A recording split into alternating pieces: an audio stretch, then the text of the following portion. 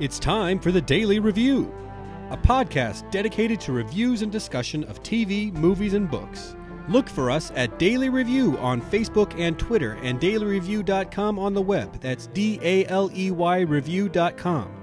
This is Paul Daly, here with my wife, Caroline. Hey, guys. And we're here this week to talk about the 6th episode of HBO's Westworld. This one is called The Adversary. Do you have an idea what this title might mean? There's a theme that runs through several of the character arcs this week of someone is definitely opposing our heroes, if they are actually heroes.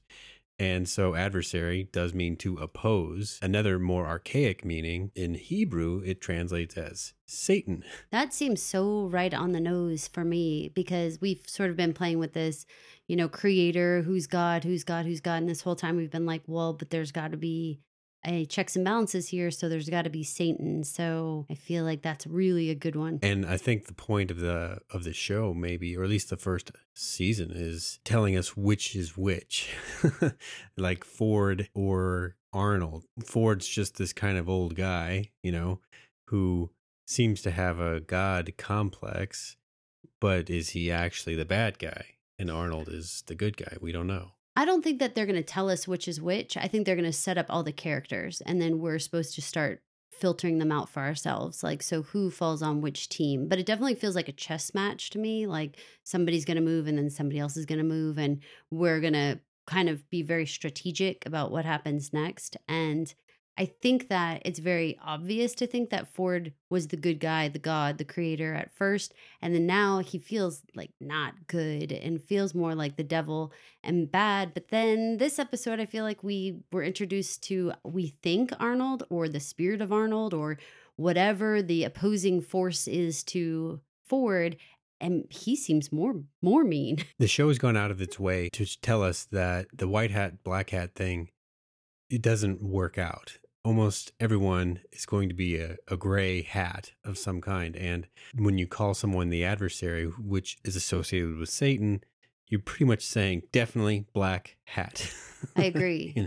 Maybe it's not so much what hat you're wearing, but there are reasons to do things where if you just took the action, you could categorize it as good or bad. But if you knew the motive behind it, oh, they push that person. Oh, well, that's bad. Well, they push them to get them out of the way of the moving car. Oh, that's good. Like, you need to know the motivation behind the person doing it. And right now, we still don't know anybody's motivation. We're still completely in the dark, I would say. Who do you want to talk about first this week? I think Maeve was the character who had a really encapsulated story all unto herself. She was working primarily with Felix and eventually with Sylvester, the entrepreneurial gross out Sylvester.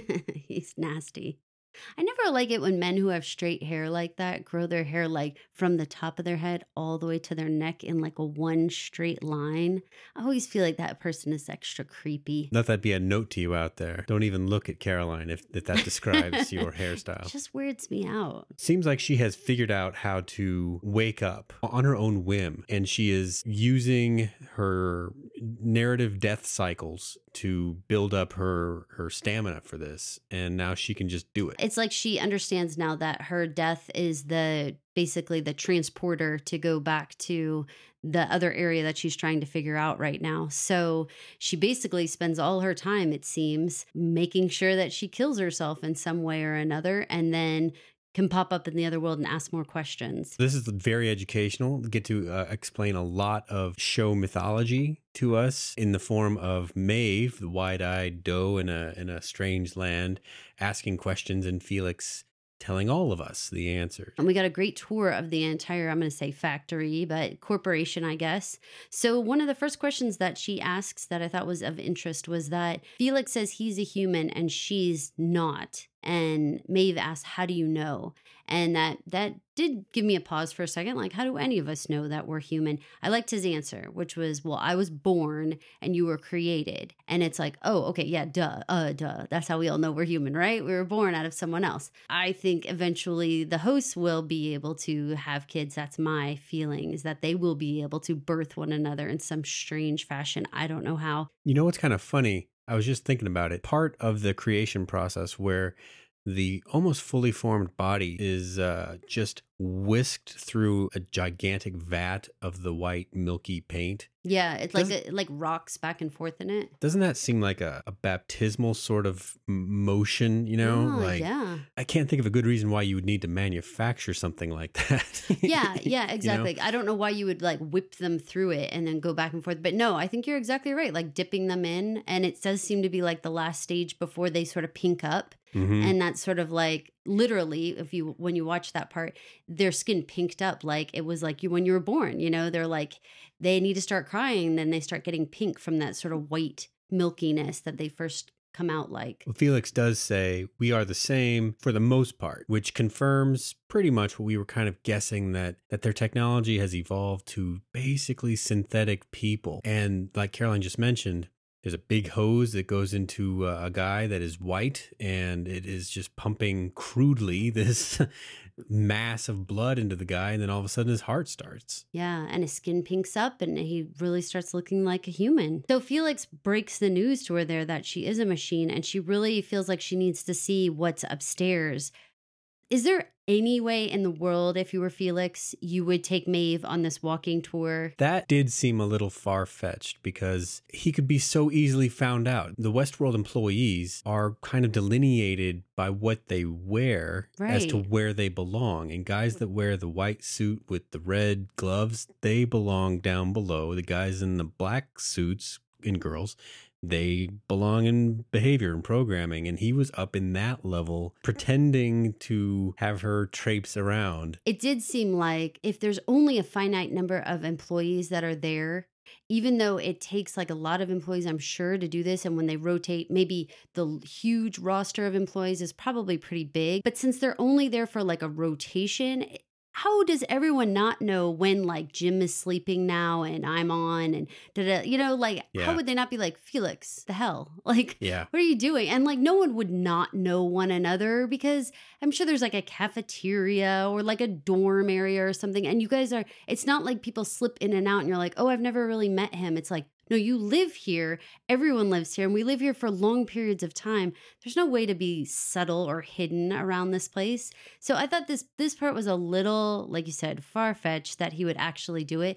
But I did appreciate that we got a tour of what this place was all about.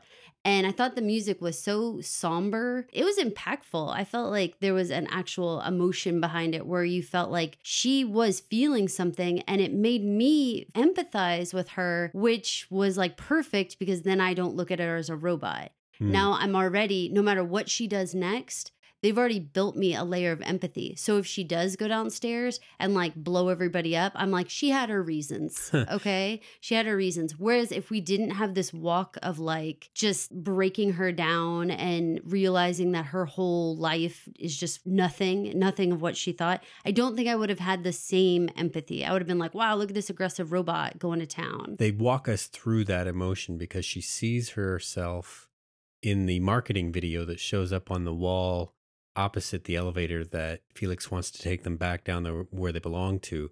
And she sees what she thinks of as dreams, which Felix later explains to be, no, you actually did that stuff. You've been here a long time and you did that stuff. And now you've just been tweaked your program a little bit to go from, you know, the frontiers woman to the madam. It was hard. I thought it was really hard. The entire experience, I felt like I had a lot of empathy for her, even though again, I mean, we obviously know she's playing the part of a robot, and we can see him manipulating her behavior via the tablet, ultimately changing her settings and all that kind of stuff. I feel like it was heartbreaking for her to have to realize where she was and realize what people had been doing to her.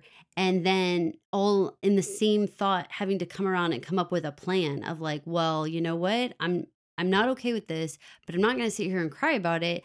I'm going to take action and I'm going to make a plan now. Right when she's trying to come up with that, Sylvester comes in and is going to bust the plan wide open. This scene took me a few minutes to understand what she was talking about because she was being kind of coy about it. She figures Sylvester's whole game out. and has him wrapped around her finger by the end of their conversation. It was clear that Sylvester was going to try to tell her that they didn't have any control over the behavioral tablet to change settings, but Felix had already spilled several beans before Sylvester came in. And we as the audience members already knew that somebody had made the hosts more interactive for some sort of playtime when they were down in the butcher shop, right? Stress relief. Something. So we already knew that. And Maeve just bit onto that and was like, you know what? I think that you totally can. And I'm just going to not take my cut and you can keep humping my girls. And instead, you're just going to adjust the settings. The settings screen was a really interesting kind of graph. And it definitely reminded me of video games or role-playing games where they just have the important statistics that make up a person plotted out in a way that you could just rattle off numbers, and then everyone who knows how the scale works understands. So when they said 140 in several game systems, that might just correlate to like an IQ of 140, you know, so pretty smart. Yeah. And so they jacked up her intelligence to the top.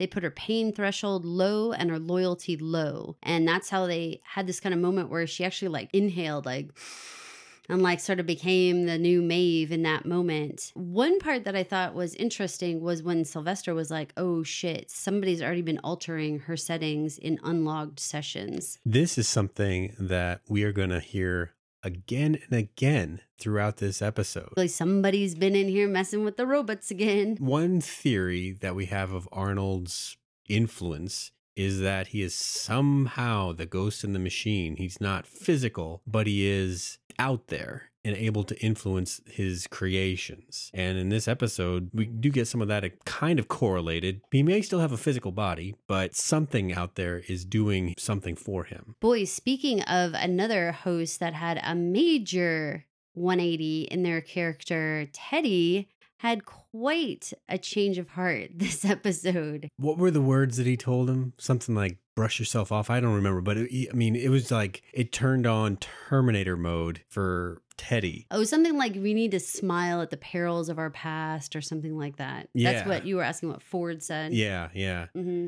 Magic words, all right. Because the guy just is operating on a different level now. He's intense, man. And he, not unlike Felix, gives us an entire rundown of how this place works in quick fashion here. So for all of us who wanted some amount of acknowledgement of the maze by anyone else and actually talk about it, not just like the maze, but like, what is it? What is it supposed to be? Teddy gives us a little summary and says, basically, it's the sum of your life, all your choices, all your mistakes. The man in the middle is supposed to be the universal man. He did his retributions with everybody and then went back to the center and like built his little house and built a maze around him so that nobody could bother him again. And that was it. Yeah, this sounds like a pretty good candidate for Arnold. It does. That with all this work the maze, that Arnold somehow wants to be found. Ford also fits that pattern though too. I mean, if Westworld is a maze unto itself, and in many ways he's kind of like down in the center of it and sort of built the whole thing around him, you know? Yeah. And so in some ways he fits it too. Not that it's as perfect of a fit, but it still seems like he's kind of the same thing. Like he's at the center and he built all these barriers around him. So I'm thinking Teddy is probably a later generation model, not a first generation model. He gives credit to the natives, like it's native folklore, but someone still had to program him. The last person to program him was Ford. Now, was that maze stuff part of that update where he learned about Wyatt and all that stuff? Or had he been programmed with it sometime prior to that? I'm betting that he didn't hear about it from the Arnold source is what I'm getting at. So someone else knows about the maze and he knows about it now too. I have no idea how Teddy got this information. I mean, we've seen them just instantly get information from like a download, and we've seen them like Dolores pick up information by seeing things. We've seen Maeve ask questions and gain information, both from hosts like Hector and from Felix. So I don't know. They have a lot of different ways to have been getting this information. I'm not sure who was the informant for Teddy. Man in Black and Teddy have teamed up in a fashion that resembles more like equals than Man in Black was letting Lawrence play along. Yeah. Even like Teddy was like, I don't even care if you come with me anymore. He was going to go off on this adventure all alone. Apparently they're trying to get to the other side, right? Yeah. And they have all these like blockades set up. So the Union soldiers are blocking all these different areas. They're trying to skip that trouble and they go around, but they find more trouble. Because they have soldiers everywhere. They do the, like, a la Star Wars and every other movie where they see two guards who have costumes or uniforms that would fit just so. So they have to go jump them. Now we find out that Teddy has a famous face in the Army and a reputation that did not change with the new narrative. We also find out that Wyatt is a real Negan. He is a torturer. Yeah. As they're walking along and they're seeing like people's hands cut off, their eyes are cut out, Teddy lets us know that, yeah, Wyatt is not for just like killing a guy that was too boring. So he got all creative with how to hurt people. Oh. I was shocked when the soldier recognized Teddy's face and called him out. I was grateful that they gave us that flashback to confirm that, yeah, Teddy is somehow involved with Wyatt. Though when I watched that flashback of them doing the shootout, Wyatt seems like he's coming down one road and Teddy's coming down the other. And it seems like when they're both shooting Union soldiers, but what it seems like when Wyatt sees Teddy, he's surprised. Like, oh, hey. Teddy's story is like he came back with these strange ideas and then killed everybody in the group or whatever. A lot doesn't match up, and I'm wondering if he is delusional or lying. I wonder if maybe when Ford put him on like hyped up mode or even downloaded things, if it did like agitate everything, like even the memories in a way that like made them fuzzy. Yeah, somehow something's not quite right. Because I mean, if you change the settings on somebody in some way, it seems like then when they look back, maybe they see their actions differently than they were. Mm-hmm. Well, and it might be one of those point of view things. Perhaps we're seeing something like half of the platoon had been kind of reprogrammed by Wyatt and Teddy took them out. And the other half were just running for their lives and Wyatt took them out until it was just the two of them. You know, maybe it's that and they're just out of bullets. We haven't seen the whole scene play out. Right. Getting back to Teddy's badassery. When they were about to brand Teddy with the maze symbol, that was gross. And why the maze symbol? I don't know. It's coming up like crazy now. I don't know. Does that mean that you're going to get shipped to the front lines, whatever that is? Well, even if... What does it mean? I don't know. What does it mean? Even if the U.S., or maybe not the U.S., but the Union, let's just call it Army, we're going to brutally brand somebody, doesn't that particular brand seem really out of place? I think so. And it shows up in other places in this episode. Yes. So it's almost like the maze is permeating through the program in a way that's like... Which maybe it is. Maybe whoever is messing with the hosts or the storyline here, maybe they are doing strange things, adding the brand to things or whatever. So far, we've seen it mostly like a brand where it's like pressed into wood, pressed into the coffin, pressed into the table, like that type of thing. So it's mostly like if you had like one branding stick, you could do all that. But it seems like, yeah, you're right. It's coming up like nonstop. Maybe it's like a signpost to tell you you're on the right path. So when the Man in Black sees the maze, he's like, great. I'm in the right place. Yeah. Boy, did they poorly tie up Teddy and Man in Black? Because, wow, they just both just let the ropes go in their hands. Like they were supposed to be tied up. These are soldiers. Y'all don't have any skills at all. Right. And somehow Man in Black is able to find a pistol or his pistol right away. And I love how he's like, let's get out of here. And Teddy's like, nah, they're going to follow. Oh my God. What is the name of that gun that is a that he uses? Gatling gun. Wow. That was impressive. And those were real. He had no issue at all mowing down the entire company there. Had no apologies.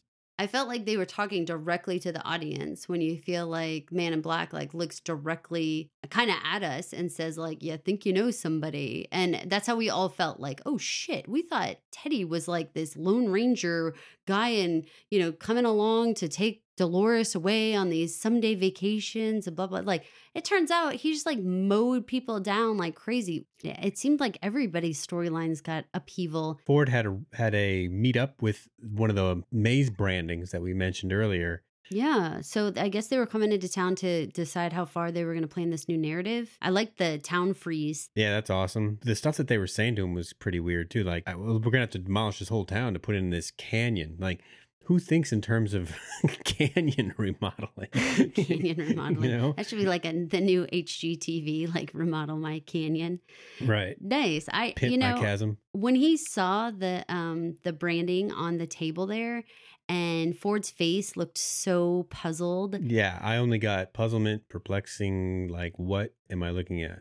And I loved that he didn't just like let it lie. Like he ran back to the laboratory to go figure out what in the world this was in terms of like maybe was it in, I'm guessing he was looking to see if it was in their original designs or whatnot, because he was looking at like that big 3D model. He started with a map, Beetlejuice-y. right? I thought it was interesting that he pulled out actual books. Yeah, I thought it was maybe, I don't know if it was his journal and drawings and such, or if it was Arnold's, but it definitely seemed like it was, one of theirs. And it seemed like he was like poring over, maybe to double check, like, did he forget if that was on the original design or something, which seems ridiculous, but it's kind of seemed like he was like checking his own sanity in some way. Like, had that always been there? And he was like checking, or was he looking for something else? I don't know. Is there some other nugget he could have been trying to get out of it? I assumed that they were Arnold's books. That's how I got it. Like he had looked through them in the past, and it sparked that memory that he kind of knew where to look. And so they spared us the pouring through several books, and he went right to it. But it's more like it just kind of was like in the corner of his mind, and then But do you think he was looking to see if it was a part of the original design, or do you think he was looking for obviously some clue of what? At this point, it would just seem to be a clue, because that book didn't seem to have a lot of narrative to it. It seemed like just all out of context. Sketches, doodles, and ideas that the person who made it would understand completely, but the person looking at it would be like, I have no idea what I'm looking at. Yeah, it almost just seemed like a brainstorming notebook type thing. So really interesting. Well, we did have a difficult moment for Ford that I felt like was another one of those like, oh, this whole situation just went up a notch for him. The dog? Yes. So we had found out through our Bernie story that Ford did have his family recreated in Westworld. He went out to go talk to Boy Ford and was going to throw the ball around with Jock. Remember that greyhound from the story? Mm-hmm. So the boy's like, oh, yeah, about that. There's a situation. And they take a look. And was the dog shot or something else? I was just going to go with brained with a heavy rock kind of thing, know, because when they showed the family, they didn't look like firearms type people. They look like a little English family. Yeah, no, it's like a cottage in the woods. Ford is not accepting this Jock situation well at all. So he takes Boy Ford back to the interrogation room. Which incidentally looks a lot like the room that Bernard / possibly Arnold interrogates Dolores in. Mm-hmm. Like it's been out of use for a while and an older style. It doesn't have the seamless glass meetings, the corners and things. Oh, this is definitely a secret room. Yeah. For certainty. Secret. There was a part where Ford was talking to the boy. There's the reflection of the boy's face in the glass overlapping Ford's that I thought visually was like really stunning. They did like a nice job with creating something that just made you think like this is such a difficult situation for him. And he asks him point blank, like, what happened with this dog? He tells some weird convoluted lie. And Ford's like, no way, like, try again. Super interesting because Ford, like to all of the other robots, but especially the family robots, he is their god. And the family robots only respond to his voice commands, nobody else. And they are off the grid and they are their own thing. So why would he think to lie? Yeah, right? and he had to actually be pressed into admitting that he lied under analysis mode before he gave it up. It seems like maybe because he does admit someone told me to kill the dog. Who told you? Arnold.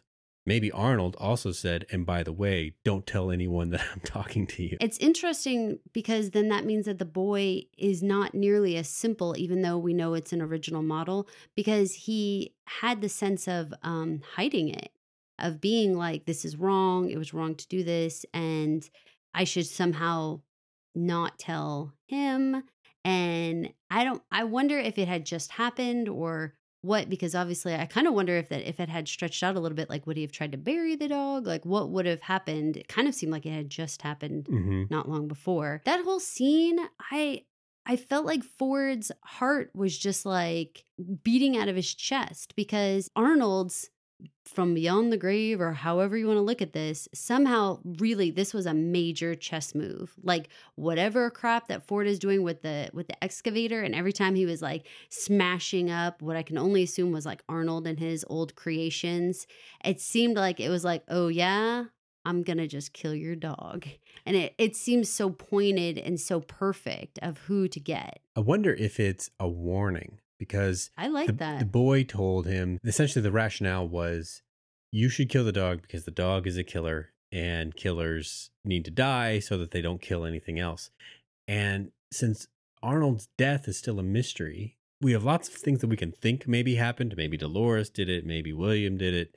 Maybe Arnold killed himself. All these options. But like you pointed out, his name is Robert Ford. The same as the guy that killed Jesse James. Mm-hmm. So this is a matter of friend turning on friend. Yeah. So Robert Ford was actually a member of Jesse James' gang. So they were friends. Mm-hmm. And so the idea and he shot him in the back for the ransom money. So it was like 100% betrayal, coward, horrible. So if someone were then to go and kill Robert Ford's dog and say, killers deserve to die, that's like leaving a note, like, I'm coming for you. Oh, it feels like the horse head in the bed, right? Right. Like it's the dog head in the grove. Like, I mean, it's right in your face. And I feel like, Ford has already been unnerved so many times in these last couple of episodes where it seems like he's trying to keep hold of the situation, but it is slipping away from him so fast. The previews make him look like he turns the page himself and turns on,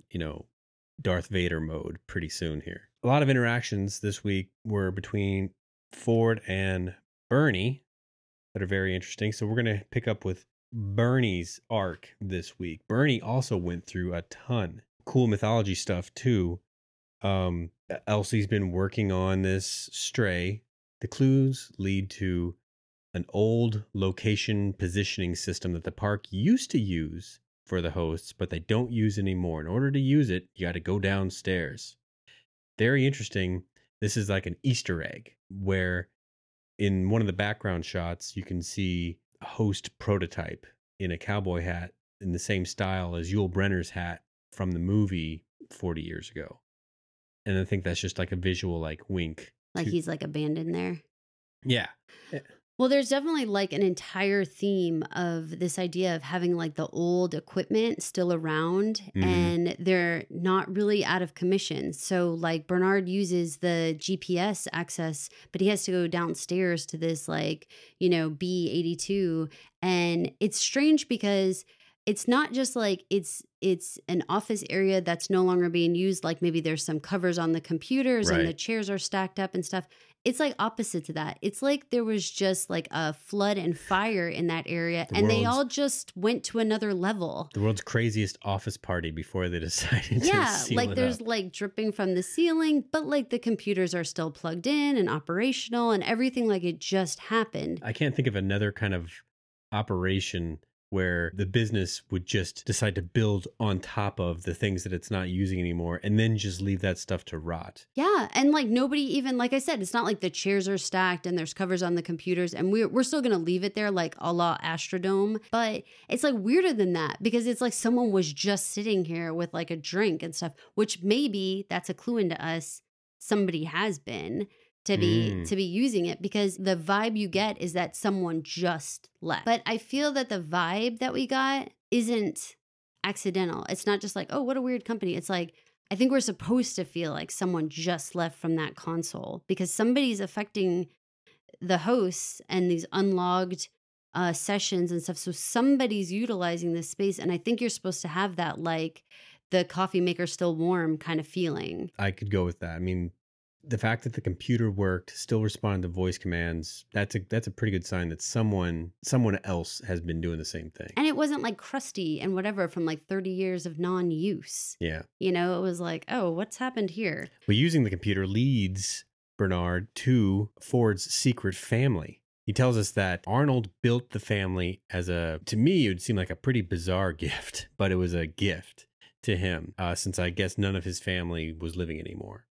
My guess is that maybe because he had such like a tortured childhood and that's such a part of his personality that it seems like maybe it would be a gift from Arnold, like almost like a redo. Like, what if you could have your family back, but it could be the picturesque childhood you had hoped for? So I'm going to make the dad loving and the dog never does run away or do anything. And your brother always stays here and your mom's healthy and right here, you know, making lunch with you. Like, what if I could give that to you? Again, because if you think about Arnold, his hope for people, we think, was to come and have different experiences, but not these negative, outrageous torture and sex situations. But what if you could come and experience your childhood for a week with what it would have been like had your dad, in Ford's case, not been an alcoholic, not been belligerent and mean to you, you know, all these kinds of things. Like, well, that would be an experience worth paying for too. That makes a lot of sense in light of Ford saying that Arnold had cast a very favorable light or something to that effect on the recreations that Ford then undid and put back in traits that he remembered, because he didn't go along with what you're saying. He doesn't want to honor people that don't live up to that ideal.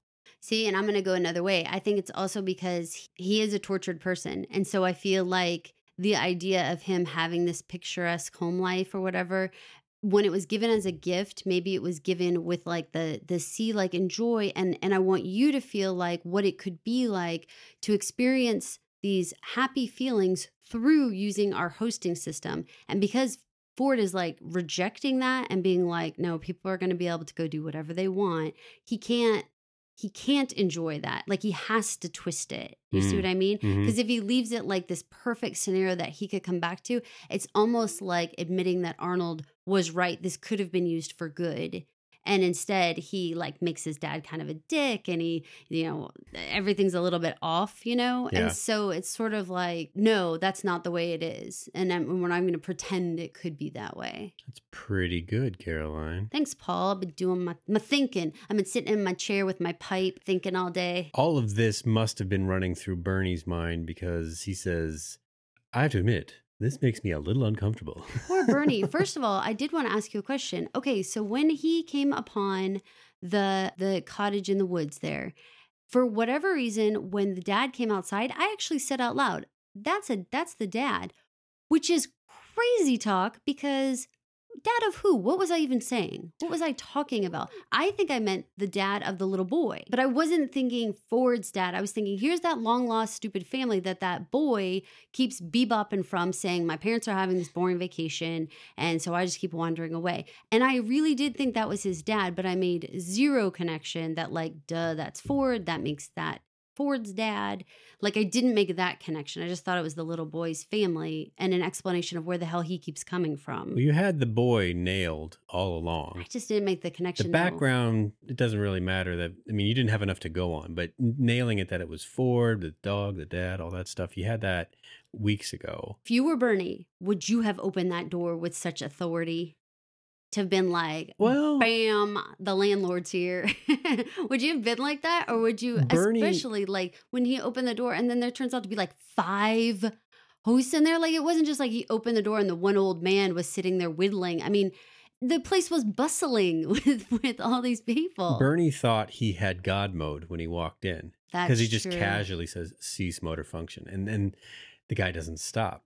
And then all of a sudden he's like, oh, shit. Yeah, I guess you're right. So that's why he had this false sense that he could control the situation. Yeah. So that's why he burst in like a boss, right? Because he thought he was. And it was so weird. I mean, Old West did not have brick homes like that. You know, that was completely anachronistic. If I created Westworld and I found that house there, I would also be like, WTF is going on here? Somehow they made it off limits, they said, but I'm not sure how they do it. Maybe there's some sort of like force fieldy thing or something. I don't know. Somehow they made that section off limits. So it seemed like no guest could stumble upon it in theory. The Discover Westworld website doesn't have anything very explicit. We might be able to kind of guess if maybe we think of where the boy might be able to go in walking speed. I kind of think it's in the southwest part of that map, but that's just a guess. I really don't have any idea. So then Bernie gets himself in such a mess there with the dad grabbing on him. Did you expect Ford to pop up? Did you expect that's how that scene was going to end there, with Ford just breaking it up?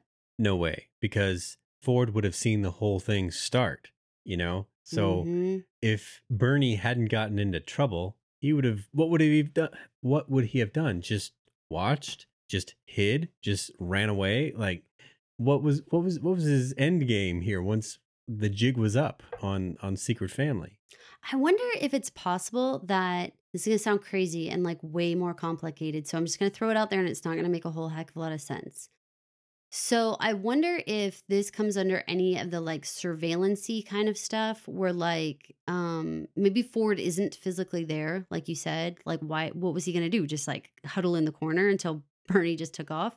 Maybe he wasn't physically there when he first walked in, but maybe some sort of breach of the door being open when everyone was already in the house or something like that, like alerted him. And I know it doesn't make any sense that he should be able to snap his fingers and pop up anywhere in Westworld, but it kind of seems like he does. And so I don't know if it's a secret tunnel-y kind of thing. For all we know, there's a direct tunnel between this house and Ford's office. Like, I mean, he could literally open one door and walk in and close the door and come back. Like, we have no idea where this place is. So it kind of a little bit seemed more like he wasn't there, because you're right. It seems like he would have almost called Bernie out just for opening the door. Like, hello, Bernard. Like, I don't even think he would wait until the father and him got into a tussle to step in. I feel like he would have been like, here for lunch or something. Like, he would have said something, acknowledge it, and try to normalize it rather than even allowing Bernie to see that his voice commands didn't work. I'm trying to think that when Bernie came to this location, he used something that looked like the same elevator that Ford used a few episodes ago when he showed up at the Black Spire or nearby, but it wasn't. It's just down below it looked the same, but up above, when they panned back a little bit so you could see the elevator, it was all surrounded by desert, whereas this elevator was surrounded by woodlands.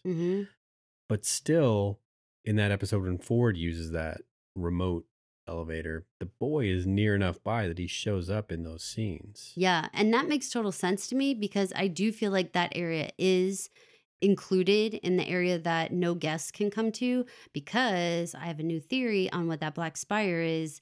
I do not think it's a black steeple of any church. I think we've gotten a good enough look. I think it's Arnold's grave. And so it would make sense to me that this is an area that Ford keeps for himself, almost in a weird, ghouly, keeping an eye on it, like as if he would know if someone got out of it or something. Like he seems to be keeping tabs on it. So I think that Black Spire is him paying attention. You're right. It's within distance that the boy is just wanders right over to him. So even though it's like the desert and the woods, I still think that like maybe underneath, literally Ford's office could just be like right there. And he just like pops up to the gravesite, pops up to his old house. It makes sense to me because he's got to keep that crap tight to the chest, right? You think this is the right time to spill the beans on our pet theory related to the Spire, even though it doesn't really come up this episode? Sure, hit it. All right, here's the pet theory. This is crazy. Hold on to your hats. You might need to pull over if you're in the car. Dolores has a number of flashbacks that show a town, but we've only ever seen Sweetwater, and Pariah looks different. And the little Spanish-looking town looks different. They don't have the wooden slatted, storefronts that Sweetwater has. So all those flashbacks that she have, we kind of assume are Sweetwater, but in one of those flashbacks, she is looking at definitely a train station that is covered. And the train stopping point in Sweetwater is just a platform. So here's the pet theory. There was another town in the old timeline that was somehow wrapped up in the nastiness with Arnold. Ford just razed it, just to the ground. Nothing left except The Black Spire. yeah. That is the location of the old town. And I feel like he goes back there. It's a memorial to not just Arnold, but the catastrophe in general of whatever happened. And, that makes me think again about that last scene with the boy and him when the snake comes up. Mhm. The fact that I do think that that's Arnold's grave and he's like, get out of here. A little bit, I kind of feel like if we think Arnold's like the devil or Satan or the bad guy or whatever in this scenario, then that's like representative of the snake. Yes. And he's still kind of being harassed by it. Like, Yeah. get out of here. Like, there's obviously no living things out there. There's no reason to have a robot snake. There's no reason to have anything right there. But the symbolism of it really works because Mhm. he had just explained to the boy that he thinks this place is perfect. Mm-hmm. That he, A, made this place, and B, thinks everything about it down to the tiniest grain of sand is perfect. And then there comes the snake. And it's a snake that he considers a bother. Like he says, get out of here, If you he's- don't know what I'm talking about, I'm alluding to Eden being a perfect place and the snake showing up and wrecking it. with the snake being Satan.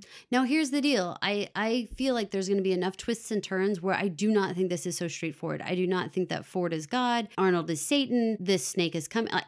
This is not what I think happened. I think that we're getting these nuggets and we're getting these pieces, but there's going to be a twist to, 90 degrees or something where it's like, oh no, Ford fits on the snake head and, Sizemore's over here. And what, like somehow everybody's going to click to the left and the characters are going to line up in a totally different way. So speaking of clicking to the left, how freaky was it when Ford gives the command to Robert, boy Ford, to turn the other cheek?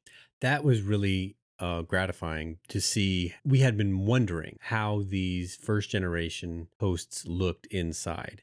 And this is our glimpse. This is what we get to see. It was actually, the marketing for the original Westworld movie was an image of Yul Brynner with his face kind of moved off to the side and then robot guts in his head. So this is a little bit like that. And as a boy looking at movies at the VHS store, it was like, I want that one, with the robot You face. talked so weird when you were a child. Yeah, kind of. Speech therapy really helped. Very froggy. So what was the point of them showing that his face could open up like that? Why did Ford feel the need to show this to Bernie? What was our takeaway from that? Well, a very practical takeaway is showing us what first gens look like, and that first generation hosts are very important in this episode because the stuff that's happening to hosts is happening to first generation hosts. So we get a chance to see, well, what makes him different? If you shoot little Robert, is he going to bleed, or is he just going to spew chunks of cogs and springs and things? The deeper meaning for showing his guts. Because that's okay. So that's one reason maybe for the writers to write it to the audience. But why would Ford choose to show Bernie that? What is that part? Well, he is always constantly dehumanizing the robots, especially to Bernie. Maybe he also kind of wanted to be like, look at how cool like these old ones were. Like sort of like when you have like an old piece of technology and you kind of show someone how it works and it's like, yeah, surprisingly cool. Yeah. And it has like all these like little features that you're like, wow, the new one is slick, but this one's intriguing, Mm-hmm. And so maybe there's something to that. I don't know. Do you think it also was maybe to show that he could control it and that they were under his control? Yeah, I think so. That all freaks Bernie out. Another pet theory that we've picked up is that this Bernie may just be a robotic reincarnation of Arnold. And I think that Ford has plugged in his own voice commands into that Arnold Bernie, that whenever he brings up the dead son, that Bernie just turns inward and he's like, I don't want to talk to you anymore. And then he runs away because that's what he does every time. It works like a charm, right? Right, yes. It really does. But here's the thing that I really enjoyed about this. Normally in a story, the Bernie character would run off and go do something else completely. Go bury his sorrows, go have a drink, go talk to Cullen, something like that. But no, he goes directly to start researching the first gen robots, which was very, very cool to me because we just like keep going. Like, don't just scratch the surface. Show us more. So he gets the whole list of first gen robots. He's not quite sure what he needs that for just yet, but he knows it's going to be helpful. And he goes and talks to Cullen because he is still ooked out about the robot family. Bernie and Cullen, a relationship made of convenience. Cullen takes Ford's advice and ends the relationship in a very, shall we say, businesslike manner with her subordinate. Yeah, that was harsh, really harsh. And poor Bernie, I mean, his face looked awful, just awful. That was some stern business. It was almost like firing him, basically, but instead just breaking up in a very callous, cold way. So this makes later discussions between the two of them a little tainted with some of that. Are you here to talk about that other stuff? Because I don't want to talk about that other stuff. Kind of business. Well, and it makes me wonder too, like sort of reminding us about their relationship like that before all this other stuff comes up. Even though I know it's a breakup, but it was a reminder of how long they'd been together and all the different sort of web tangling that they'd been doing, because she's like, do you really think you can be impartial? That kind of stuff. I think that's important because I feel like it is an eye-opener to us that, like, do you think one or the other, and I don't know which, was keeping the other one close because of what they were up to? Now, I can't say who's up to what yet. I don't know if Cullen is totally got this other agenda that we're talking about now with the espionage, or if it was Bernie trying to keep her close because he's having these secret conversations with Dolores. And so it's kind of, you keep your friends close and your enemies closer. Like, maybe the best thing to do is like, be in a really tangled up relationship, hear their kind of pillow talk and like, what do they say in their sleep, and try to keep tight. That makes a lot of sense. And that also makes sense why Cullen would, once she was found out, break it off. Because that relationship would only profit her in secret like that. But if it was exposed, then she would come out the worse. Agree. So when Bernie does show back up at Cullen's later, they do have to go through the I thought we've been through this business. This is almost like a horror movie type thing, like you mentioned when we were watching it. Is this like when they say he's calling from inside the house? On his way over to Cullen's house, he had gotten a call from Elsie. Yeah. And she was trying to fill in that, like, I have this transmitter that's in this abandoned theater and I want to go check it out. And he's like, be careful. And he like cuts off and you're like, oh my God, that is very, very like, don't go, no. And like, definitely everything she shares with him in this series of information is coming from inside the house. Like, we have some sort of leak. There's some sort of spying going on. We had that little nugget where Cullen had like a Chinese conversation through like video conference. So that added in just like this one sentence part that we didn't have any information about it or context or anything, but it was like, okay, so now we've got sort of this wrapped up in our heads.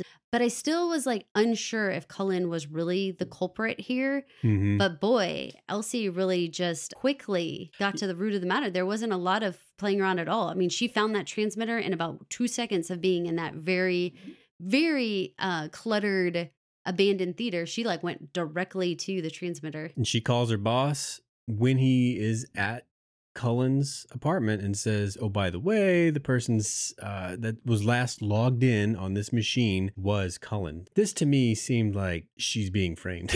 I don't really like her, but she also doesn't seem like she visits the park very much, that she would have the technical chops to deal with these things that they're accusing her of. Oh, okay. I do not in any way underestimate Cullen's ability to have any of the technical chops to do anything. I think she could do anything, but I'm with you very much that it was very straightforward. I mean, Elsie was just like, it's Teresa. And like, that was like, oh, wow. Okay. You're just going to tell us.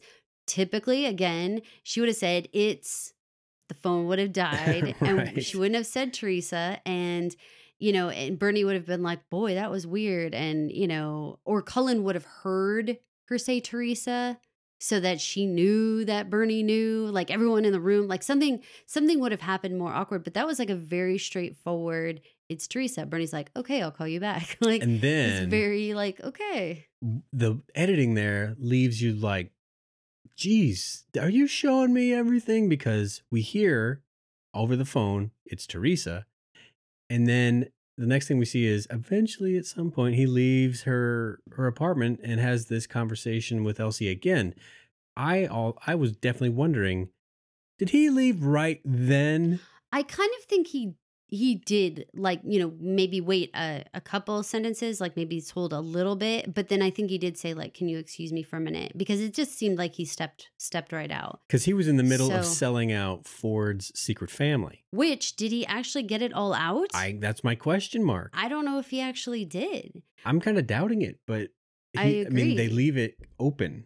Yeah, where there could have been additional conversation there. My heart says, after Elsie says Teresa, that if I was Bernie, I wouldn't tell her anything. I certainly wouldn't tell her No. this family was in the woods. She gets a question mark next to her name until things get sorted out. Right. I definitely don't tell her anything else. So when he goes outside and Elsie is trying to explain some more, what did you think? What was going on here? Well, Elsie is able to figure things out at a lightning pace. That Cullen, or the person logged in as Cullen, was responsible for reprogramming the woodcutter, and that someone else is also modifying hosts. This is another time this episode where we hear that this mysterious other Or more than one other is doing like unlocked reprogramming. sessions. Yes. Yeah. And she also has a name, Arnold. She doesn't really seem to know what it means. She doesn't really say it with a lot of confidence, except like, login name Arnold. I don't know if she's seeing anything more than that in her records, search or what. Yeah, because it's so familiar to us.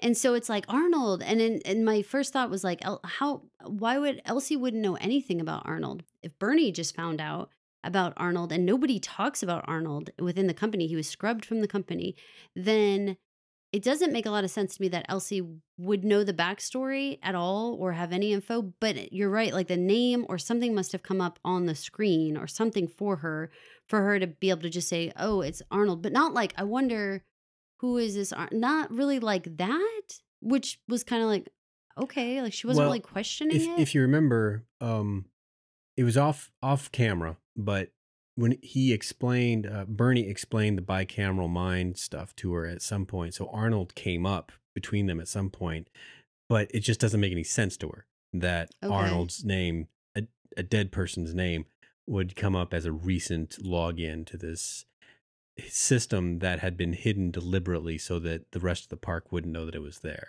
Right. So yeah, that is confusing. Elsie has a little bit more housekeeping to do before she can go. It's the typical science fiction plot device where the upload speed is just not fast enough. It's She's still trying to tell Bernie information too. We get that completely freaky, like hand over her mouth, scoop her away moment. I was really surprised. Did you think that that's how that scene was going to end? I kind of did. Ooh, you because did. Because she went without a buddy. Oh, you're right. So now we have to figure out who grabbed her. So we were thinking like how much they showed each of our characters during this episode in a way that made me a little bit feel like they were kind of giving everybody an alibi. So it's like they showed where Bernie had been like most of the time, and Bernie was with Cullen seemingly at the time. Now Cullen could have like bolted from her place after Bernie stepped out, but it seemed like he was still kind of just like right there. Like maybe he would have seen her go somewhere. I think Bernie and Cullen are out of position. Okay, yes. And then also the person who most came to mind whenever they were talking about someone either leaking information in or pushing information out or something was Sizemore. He seemed like the disgruntled employee that would absolutely be the like Newman from Jurassic Park jerk who would be like getting paid off by someone be selling out secrets. But they did like an entire mini storyline with him, giving him an alibi that he had been checked in at like the resort spa area for sick leave. And so he had like not been around, and they showed him really drunk and pretty out of it, acting stupid, kind of yelling at everyone, certainly in a way that was not very like off the radar. Like he was doing. He peed on stuff. He peed on stuff.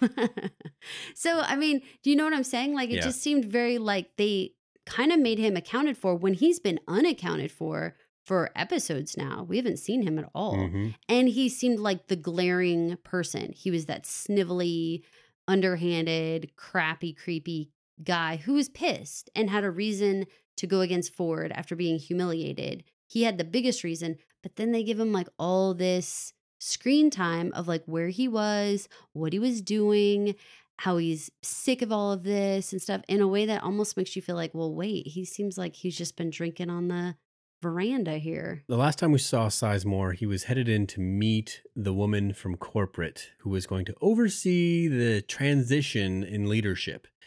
Cullen was also kind of involved with that meeting, and last time we saw her, she was at home. So either that meeting's over or it's not. Either way, Sizemore's just off the board for me on actual taking physical action against another person like that, throwing the scalpels and things at the native robots, one thing, but I think he's more of a barker than a biter. That's just my guess. I'm with you. So even though I feel like he had the most motive at this point of the story of how many different people seem to be kind of like upset with Delos, it seemed most like to me like Sizemore was the one. But I'm pushing him down at the bottom of my list now until I see more activity. My favorite is Stubbs. Mine too. That's the one that I'm coming back to and feeling like he was really important with the woodcutter, and the way that he behaved with the woodcutter, where he wanted to deal with the woodcutter and not deal with Elsie, and the way he wanted to like cut the head off. Yeah. And to me, I just felt like he was more in the know about what was up with the woodcutter in that time. And I don't know who ordered for the woodcutter to go to the incinerator, but that we talked about that in a previous episode of our podcast to say like, who ordered that? Because whoever ordered that would have known that there was additional information that they needed to hide in the woodcutter. If you remember from The Stray, Elsie was going to go out to the game all by herself, and Stubbs caught up and is like, hey, let me escort you. So it kind of gives me the idea that he keeps his eye on her. Well, and on everything. I mean, he's security, right? Yeah. Who better to leak out secrets but head of security, right? Mm-hmm. Because they're the person who would know if anybody else was fooling around with stuff and able to kind of keep people at like arm's length. And I think he would have the technical chops because he was in the first episode, he was seen doing that update debriefing. So he does a little bit of that job, and he knows enough about the host that how to take their heads off correctly and that kind of thing. Right. And then he does all the physical stuff with the rappelling and all that kind of stuff. So I think he'd be pretty well suited to be a mole. I think he keeps more of an eye on Elsie than he does others. Okay. And so I think maybe in that Stray episode, like you just pointed out, he was there to cut off the head. He had his own like, no, I'm not waiting for backup kind of reasons. Yes. And so it makes it seem like he doesn't want Elsie to stumble into what's going on. Absolutely. So here she is at the point where stuff is actually going on. So yeah, I think Stubbs makes a perfect choice. We didn't see him in this episode. He wasn't accounted for. He wasn't given like an alibi of what he was up to. He makes perfect sense positioning wise. He makes perfect sense for being like under Cullen. And I feel like if Teresa was also logged in, then I feel like there's something to that. So it makes good sense to me. That's where I'm putting my money right at this moment. And it could just be next week. It's one of those lame ass cliffhangers where, you know, in the previous week, they show somebody getting their mouth covered up and taken away by force, and the next week it's just like, it's me, cool down. Yeah, right. Or Bernie would be like, I'm sorry to scare you. Right. You know, I was just bringing you this blanket and I accidentally put it too high and wrapped it around your face just then. Sorry, I was just coming to warm you. You're right. It could be a total like wah wah deflating. But I mean, I feel like at this point, I do give them a ton of credit for really like throwing out so much information at us. I feel like some of it is definitely got to be red herrings. Like, you know, don't even bother going down that path. Like Sizemore, I don't really think he's the guy. But I think that there were some really good pieces of information here that if you kind of noodle on it for a while, I think you can come up with some really interesting storylines as to where we could be headed next. I really like what they did with Ford in terms of like, he was all powerful previous to this. I mean, he made Cullen practically pee her pants, and now he could not be more turned up on his head. His whole system isn't working anymore. Mhm. It isn't working the way he likes to work it. And his own creations in his own little microcosm between him and his little family, it's not working out anymore. How'd you like the approach of this episode being just straightforward, no jacking around with timelines or anything too spooky? It was just like, this is happening right now.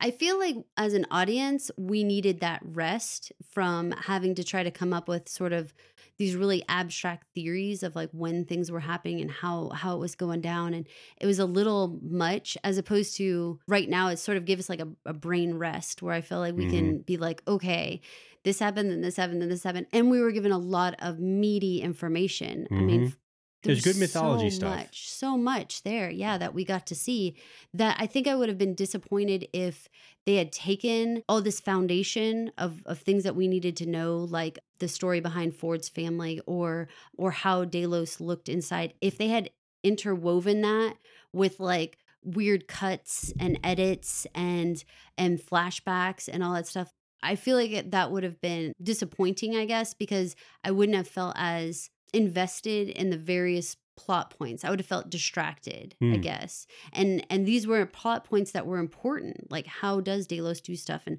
what is up with Ford and these original robots and stuff? Like, these were important plot points that if you made them confusing for an average audience member, you would have lost their meaning. And I think that would have been a big bummer. Yeah, I told you how I found one person's review or comment on Facebook on one of the Westworld pages that said, "This is the first episode I understood."